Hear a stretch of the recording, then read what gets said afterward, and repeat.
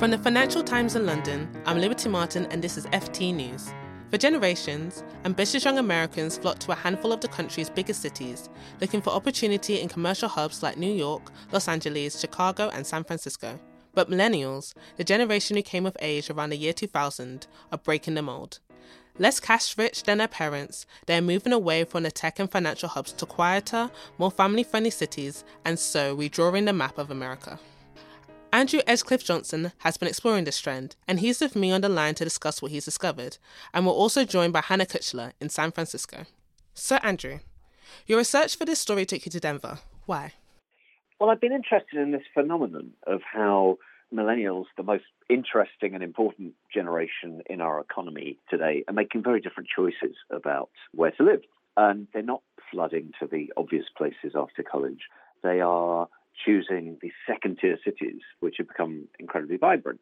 And so when I started to dig into the data, I kind of knew that Austin was very hip and was growing very fast. I'd been to Nashville about 6 months ago, and I knew that the skyline of that was changing really fast. But when I looked at the numbers, nowhere really tells the story quite as well as Denver. It's the biggest of all the second-tier cities to be seeing this growth in terms of the speed at which its millennial population has grown. And it's very clear, unlike Austin, that the millennial population is growing faster than the total population. It's also got a number of other things going for it. It's got a lot of universities there, so it has a very highly educated workforce. And it actually ranks highest of the 20 or so cities that Case-Shiller tracks for how much its property market has bounced back from the financial crisis. So it's a great growth story, and I wanted to find out more about what's driving it. Right. So how has the city changed because of this influx of millennials? Well, it's pretty hip, I have to say. If you're spending time in Denver, you're going to eat really well. You're going to have a range of very hip coffees offered to you. You won't run out of kombucha if you want to go to a bar class or find, obviously, cannabis dispensary. You have plenty of options. There's a trivial, rather superficial change. There are some really nice places to hang out in downtown Denver. The more sort of serious point is that there's a gentrification going on, which has a downside as well as an upside. And part of that downside is an amazing change in the cost of living in Denver, which is excluding some populations. What populations are being excluded? You mentioned minorities in your article. Yeah. It's quite striking, actually, if you walk around the area near Union Station, which is one of these sort of millennial hotspots, which has been turned into this great sort of hangout now with artfully arranged couches in the old ticket hall and lots of good bars and places selling hand-dipped ice cream and pastrami and all the rest. The African-American population in that district is just 1% of the total. The Hispanic population is about 9%. So it's very, very white in these most gentrified areas. And what's happening is that as apartment prices and house prices boom in downtown, these millennial migrants, as I'm calling them, these millennials who come in from the coasts, from California and New York and Chicago as well, are pushing into neighborhoods that were traditionally African-American or Hispanic. That pushes up not just property prices, but property taxes. So people who've grown up in those neighborhoods find it less and less affordable. So there's definitely a migration out of minority populations. And also, there is an age change to the population. Millennials are much less likely to move to the suburbs when they start to have kids than the generation before them. So where are these minorities moving to? Aurora, it's right next door to Denver, just to the east. It's one of the most diverse cities in America, and that's certainly soaked up a lot of the African-American and Hispanic populations who've moved out of Denver itself. There are definitely places in the metro area which have benefited, if you like. Okay, so you mentioned Nashville and, of course, Denver. What other cities are experiencing this trend? Well, Colorado Springs, not too far away from Denver, has actually seen the highest change in the millennial population of the largest 100 U.S. cities. We've got 3 or 4 major cities in Texas are absolutely booming. San Antonio is among them. It's not just about Austin. And there, Texas really does have a much more diverse population, and its most successful millennial city is Dallas, San Antonio, Austin as well. So it seems to have cracked that nut. Okay, very interesting. I'll move on to Hannah for a bit. Hannah, population growth in Silicon Valley has stalled because of the trend Andrew's been describing. Have you noticed any changes since you've been living in San Francisco? Yeah, it's actually really interesting to hear Andrew talk about choice and millennials moving for choice. When you're here in the Bay Area, which has obviously been a huge hub for job growth over the last few years, it doesn't feel like choice. You know, the rents here have risen. I mean, the first few years, I moved out here in 2013. The first few years, the rents were rising 20% year on year. And then since then, it's been sort of 5%, but from a very high base. The rents are higher here than they are in Manhattan. And with that comes all sorts of other problems. You know, the traffic is incredible. Often people are living in San Francisco and commuting to Silicon Valley, and it's taking an hour and a half each way.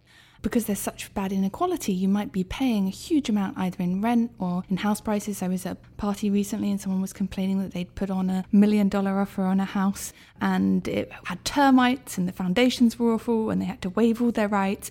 And then they bid 40% higher than the $1 million asking price. And they didn't even get a letter in reply because the housing market is so hot. And at the same time as you're spending all this money as a millennial, if you have it, the inequality is so stark on the streets of San Francisco that it also cannot be a particularly pleasant place to live because there's a huge amount of homelessness. People complain about, walking their kids past needles and human feces in the street. And so I can really understand why, once you're established in a career, especially if you are in a career which allows remote working or your tech company has offices, more and more of them are opening offices in places like Denver and Austin and Portland, then you would choose to move out and get more space and better quality of life. You're a millennial and obviously still living in San Francisco. What's been your experience of life in the city? Well, so the thing about being a journalist is that you kind of can't up sticks and go and live somewhere in sub-second tier city where the big tech companies aren't. It's actually been very interesting being a non-tech worker in such a tech-focused city because while if you're a very well-qualified engineer, people are bidding up and up, you're seeing more and more cash. I've heard people complain that, a startup is fighting Facebook for engineer and they just slap on an extra $100,000 like it's nothing to their annual salary. So if you're an engineer, you're kind of in the market where people are competing and understanding that your living costs are rising.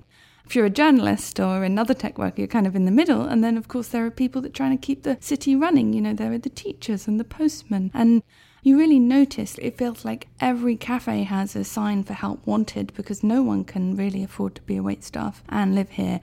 In fact, the cafes are often competing with receptionist jobs, which even a receptionist job at a tech company, you're earning about $80,000. And so it totally distorts the economy here. But if your work allowed you to move to somewhere smaller and less expensive, would you do so? I can see the temptation. I can see why people are doing it. I think it's interesting that it's being enabled by the ability to work remotely. And I think that will have interesting knock-on effects on how those secondary economies work. And I also think it's interesting, as a tech correspondent, I'm fascinated in how the internet almost enables it socially and culturally. You used to move to a second-tier city and it was like you weren't getting the same kind of cultural experiences. You weren't part of the zeitgeist in the same way. And now, because, everyone is watching the same documentaries on Netflix and whatever, you're actually more part of the kind of cultural landscape of the country without living in New York. Very interesting. So moving back to Andrew, as Hannah said, the changing nature of work in the 21st century makes it easier to work anywhere. Do you think this means the trend towards smaller cities will continue, or will the lure of the big city win out? I think Hannah captured it very well. There are some jobs where proximity to these big concentrations of people who are doing the same thing as you are is still important. But the days when you had to be within walking distance of Wall Street or within driving distance of Silicon Valley to understand finance or tech are over, I think. And we journalists may be a little bit unusual in still needing to cling to these big traditional hubs. They still work very well, but I think if you live in a place like Denver with a good international airport, with fast broadband, and increasingly with companies like Amazon, Google, and others moving into the city, even if it's just their second headquarters rather than their main one, then I think the options are broadening. But I think this is going to be a big question, not just for us as individuals, but for our employers. Where are they going to place their headquarters and their people? It's getting increasingly expensive to keep people in places like San Francisco and New York. So that's how America's being redrawn, where industry is being placed. Yeah, I think the map of America is already being redrawn by millennials. They've led the charge, but I think we're now seeing corporate America start to follow the talent. Okay. Well, thank you, Andrew, and thank you, Hannah. And if you'd like to read more on the story, follow the link in our show notes or go to ft.com/millennial moment. Goodbye for now.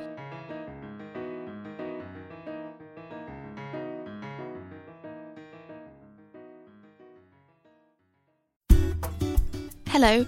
We're rethinking our podcast strategy here at the Financial Times, and we'd love to hear your views. We're asking listeners to rate our podcasts and to tell us what you like and don't like about our shows.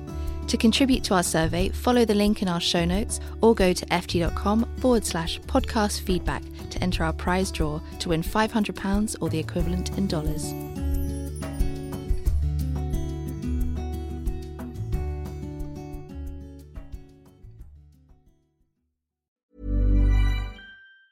Support for this podcast and the following message come from Corient. Corient provides wealth management services centered around you. As one of the largest integrated fee-only registered investment advisors in the U.S., Corient has experienced teams who can craft custom solutions designed to help you reach your financial goals, no matter how complex.